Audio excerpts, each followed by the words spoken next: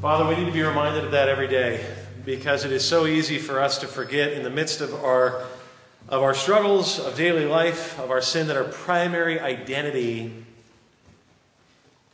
is to be your child. That we are set free. No matter how in bondage we might feel, no matter how enslaved we might feel at any given time, no matter how much we may struggle, that is the truth. What you say is true, no matter what our experience might be in the moment. So, Father, be present with us now by your Spirit. Preach your word through my feeble lips to the people that you have gathered here for the glory of your name. In Jesus' name we pray. Amen. Please be seated.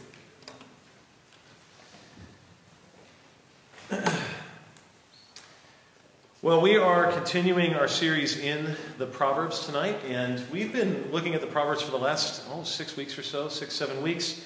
And each week we've sort of looked at a topic that's covered in the Proverbs, and tonight we're going to be looking at greed and generosity, which is a big theme in that book. And we're just going to take 3 verses and from there talk about the multiple verses that deal with this in the text. And it reads like this: "A greedy man stirs up strife, but the one who trusts in the Lord will be enriched. Whoever trusts in his own mind is a fool, but he who walks in wisdom will be delivered. Whoever gives to the poor will not want, but he who hides his eyes will get many a curse." This is God's word. Well, this name might not be familiar to you, but some time ago, in the 80s, she owned a string of hotels. In fact, she owned the Empire State Building. She was one of the world's few billionaires at the time. Not nearly as common then as it is today. Her name was Leona Helmsley.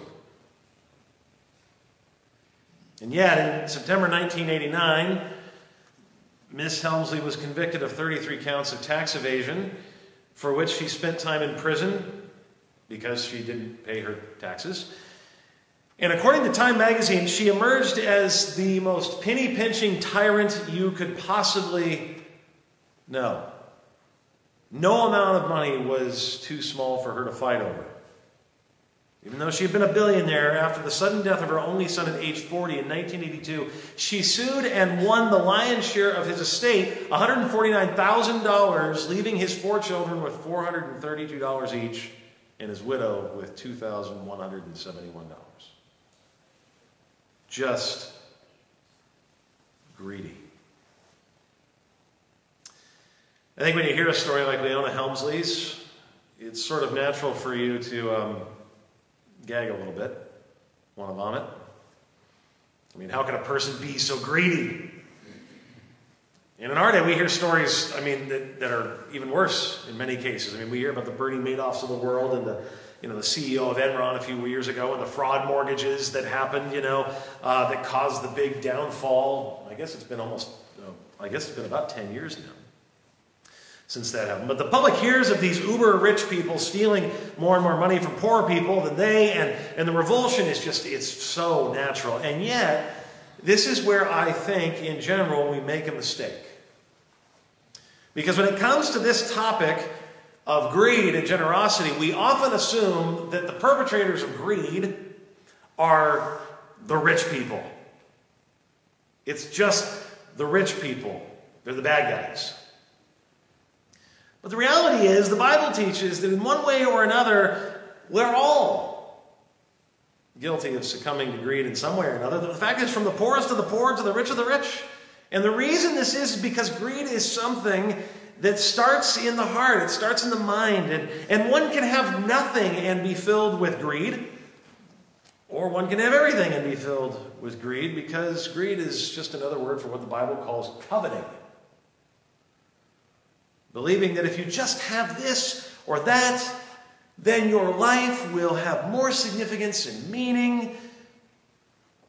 It's lust, but not after someone else's spouse, after someone else's stuff, possessions, money. So what we're going to talk about tonight is why we're prone to greed, what the results are of our greed, and finally, the cure that will make us generous.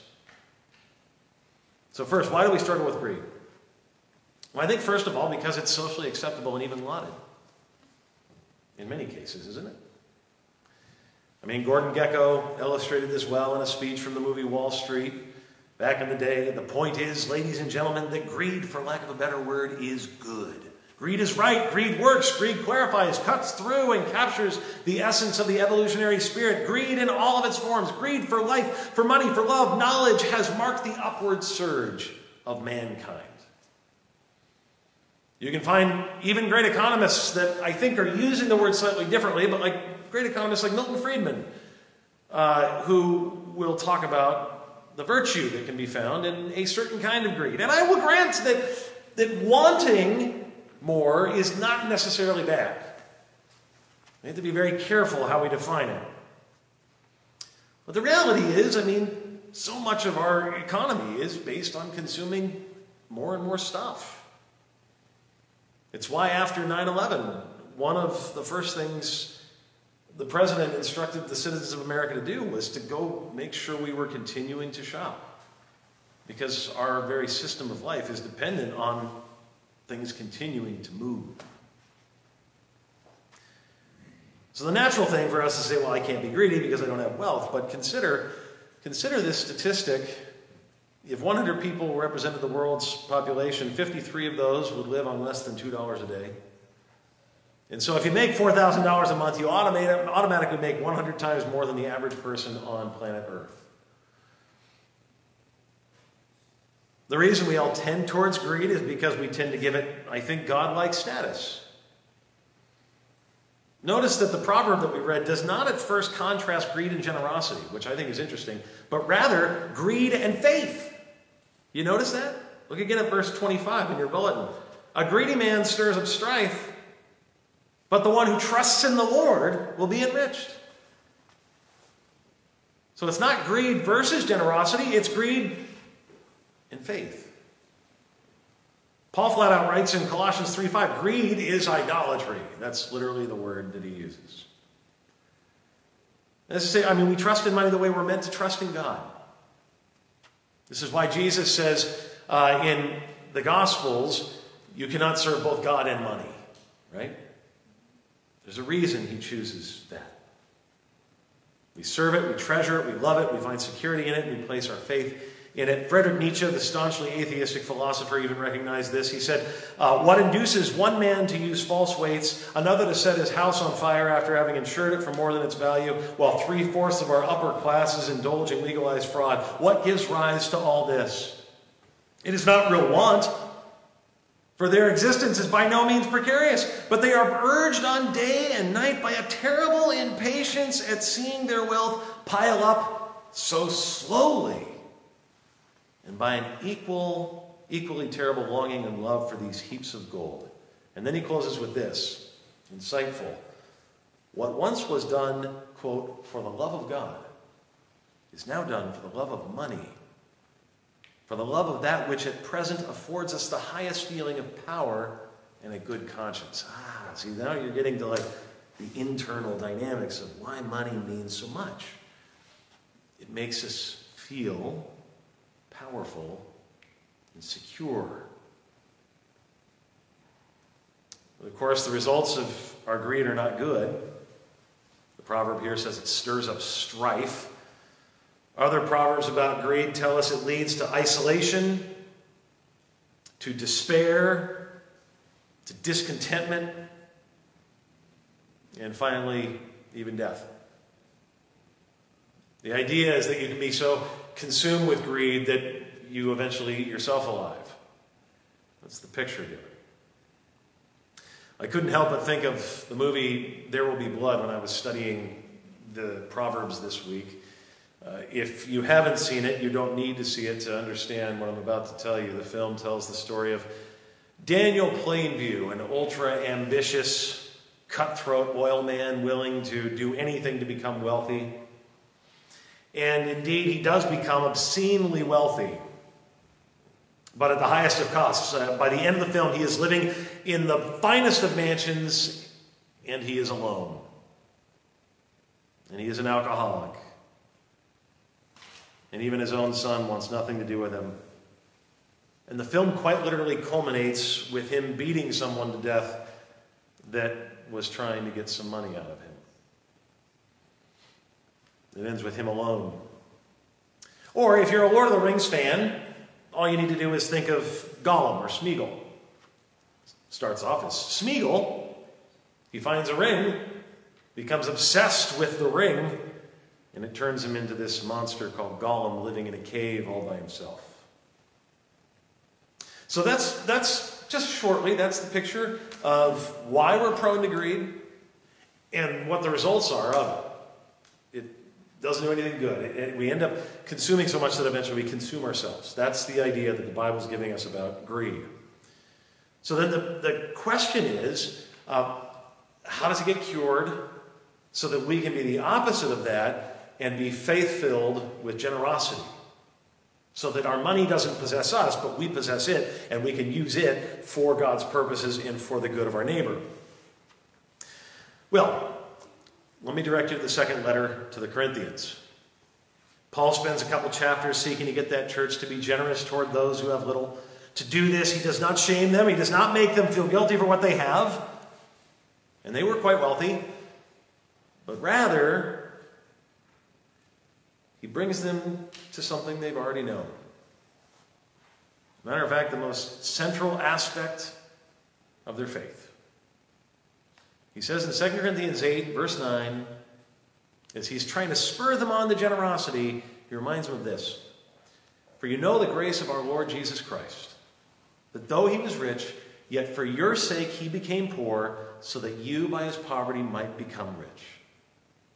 In other words, the cure for our greed and to be in the ability to become more generous is found in that word right there, the gospel. Here's the situation. We were poor, we were destitute, we were lost, we were blind, we were dead in trespasses and sins. That's the language that God uses in his word to describe humanity, the whole lot of us. We have nothing to offer God. We are spiritually bankrupt. That's the picture. The only thing we got in our hands when we come to the Lord is our sin. That's what we have to offer. And Jesus, the eternal second person of the Trinity, having lived in perfect harmony with the Father and the Holy Spirit, takes upon himself flesh, heals us, teaches us, lives perfectly for us, dies for us, so he would be forsaken for us on the cross. He becomes poor. That's why he says throughout his ministry, the Son of Man has nowhere to lay his head. Even though he runs and owns the entire universe. He gives it all up. He empties himself, Philippians 2 says, to give us what he's always had. Perfect relationship restored with the Father. Eternity in heaven, infinite glory, joy unspeakable. So he rises from the dead, as the scripture says, carrying captives in his train. And so by his poverty, we become rich. Or to put it another way, for our sake, God made him who knew no sin to be sin for us, so that in him we might become the righteousness of God. When we meditate on that, when we find our identity in that, when we find our identity in that proclamation that we were just singing about, that we are free, that we are children of God based on what Jesus Christ has done for us, based on him giving up everything in order to give us everything, then that just might free us enough to be willing to give up something. Because now we no longer live in fear, but we live in boldness. Because God has declared that no matter what happens, He will take care of us. He's proven it in His Son. He's proven it in Jesus Christ. That's the picture of the New Testament. That's the picture of the Bible. That God proves how much He values you by sending His Son for you. So therefore you can trust Him with anything in life, including all of your things. All of your stuff. Every part of the world that we want to find security in, He says, find it in me, and I'll give you anything. I'll give you what you need. To read from a well-known passage out of Matthew, where He says, no one can serve two masters, for either he will hate the one and love the other, or he will be devoted to one and despise the other. You cannot serve God and money. He then goes on to say, therefore I tell you, don't be anxious about your life, what you will eat or what you will drink, nor about your body, what you will put on. Is not life more than food, and the body more than clothing? Look at the birds of the air. They neither sow nor reap nor gather into barns, and yet your heavenly Father feeds them. Are you not of more value than they? Do you hear what He's saying? He wants you to find your identity in what He tells you you are. Since you're so valuable, you're so much more valuable than these, and God takes care of them. Of course He's going to take care of you. That's the idea. And which of you, by being anxious, can add a single hour to your span of life? And why are you anxious about clothing? Consider the lilies of the field, how they grow. They neither toil nor spin, yet I tell you, even Solomon in all his glory was not arrayed like one of these. If God so clothes the grass of the field, which today is alive and tomorrow is thrown into the oven, will He not much more clothe you, O you of little faith? There's that word again. Faith. When faith apprehends a God who lives, dies, and raises again for the forgiveness of your sins, then that faith can extend out to your neighbor. Because God is generous to you, you can be generous to others. And I'll tell you what, you'll never feel more free than when you're trusting God enough to be recklessly generous. And I mean that. I mean recklessly generous.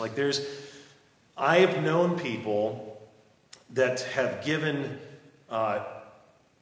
amounts to mission and to various causes that the world would say they're crazy because of how much they've given. And I am telling you, they're some of the most content people I know. The most content people I know are just people that their money does not own them. They own money. Now, here's the question that always comes up with the idea of generosity and greed and that sort of thing, and that is, well, how much should I give? How much should I be generous with? And I don't think the Bible actually, in the New Testament, tells you what a specific number is. I don't think the New Testament commands Christians that they have to give 10%. I don't think so. I mean, I think that's fine if you want to. But I think C.S. Lewis says it well when he says, I do not believe one can settle how much we ought to give. I'm afraid the only safe rule is to give more than we can spare. He goes on after that quote to say, basically, we should give enough that it feels like it might hinder something that we want to do a little bit. But that's about as much guidance as he gives. And I'm sort of with him there. I'm like, the Bible says in 2 Corinthians 9 that God loves a cheerful giver and that no one should give out of compulsion. I don't ever want anybody to give out of a sense of obligation or guilt. I want people to give because they want to. Because they desire to out of gratitude to God. There's a wonderful illustration of all this in the story of Zacchaeus. Some of you, if you grew up in Sunday school, when you hear the name Zacchaeus, you think of a wee little man. Well, this is the wee little man, Zacchaeus, the tax collector. And he was about as greedy as you could get. He was a chief tax collector. So, tax collectors were already bad. Chief tax collectors were the worst of the worst. And Jesus, to everybody's astonishment, approaches Zacchaeus, of all people in this large crowd, and says, I want to go to your house. The Pharisees and the religious leaders grumble. He's going to that sinner's house. He's going to the chief tax collector's house. They can't stand the fact that Jesus wants to eat and hang out with sinners. But because of this incredible act of grace, it changed Zacchaeus. And what happens? If you read verse 8 of that story, it produces a new desire in Zacchaeus.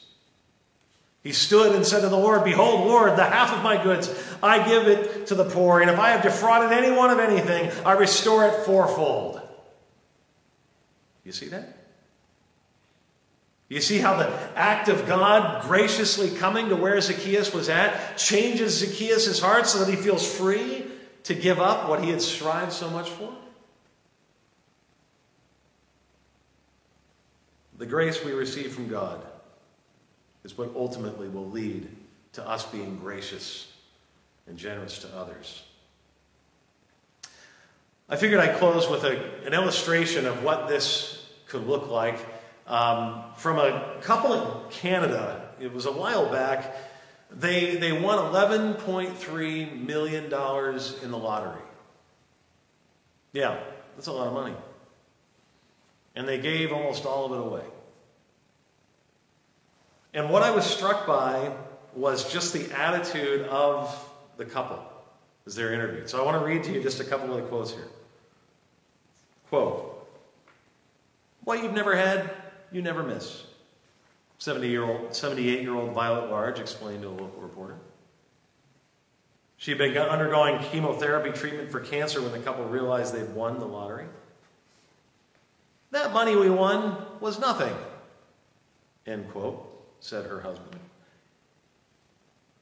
We have each other, end quote. The money was a, quote, headache, end quote. It brought anxiety and the prospect that crooked people might take advantage of us. So we just began an $11 million donation spree to get rid of it and help others. They took care of their family first and then began delivering donations to 2 pages worth of groups they had decided on, including the local fire department and churches and cemeteries and the Red Cross and the Salvation Army and hospitals in Truro and Halifax where Violent underwent cancer treatment and organizations that fight cancer, Alzheimer's, and diabetes. The list goes on and on and on.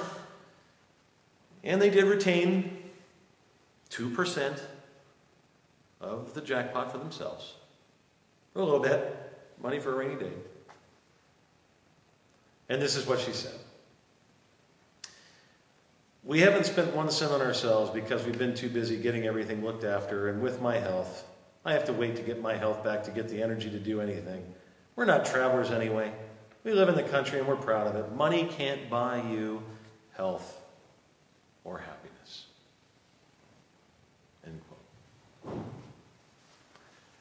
Do you hear the freedom? I almost want to jump into the newspaper and be like, no, shh, keep more for yourself. You never know. You never know, you might, there might be a bad time. Keep more. They seem so calm and so relaxed and so free. Now, I don't know what it is God may be calling you to. I don't know how generous God is calling you to be, and it's not for me to decide for you. It really isn't. But I just want to encourage you that if you feel that thing inside of you that it is holding back and you feel like you should do something more or be more generous, you know what? Take the risk and give into that because God promises that He's going to take care of you. God loves a cheerful giver. Don't be afraid. Don't be afraid to trust Him with that. With that, I'll close. Let's pray. Father, thank you for the gracious challenge of generosity. I think it's just such a polar difference when I think about the picture of greed, just hoarding more and gathering more and gathering more and getting bigger and bigger, and generosity making us smaller and smaller and you larger and larger. Father, that's what I want to see. I want to see you make a church here in New York City filled with people that aren't afraid to trust you recklessly with their lives. That aren't afraid to give their time and their treasure to serve the poor, which we are so surrounded by in this area. That aren't afraid to recklessly go out and give to people that they know are in need, because they know you're going to take care of them. Father, work that in my own heart too, and forgive me for the stinginess that I can so often fall prey to. God, let us be free again in the good news that because of what you have done for us in the person of Jesus Christ, we're owned by you, bought by you, and nothing else ever owns us again. In Jesus' name we pray. Amen.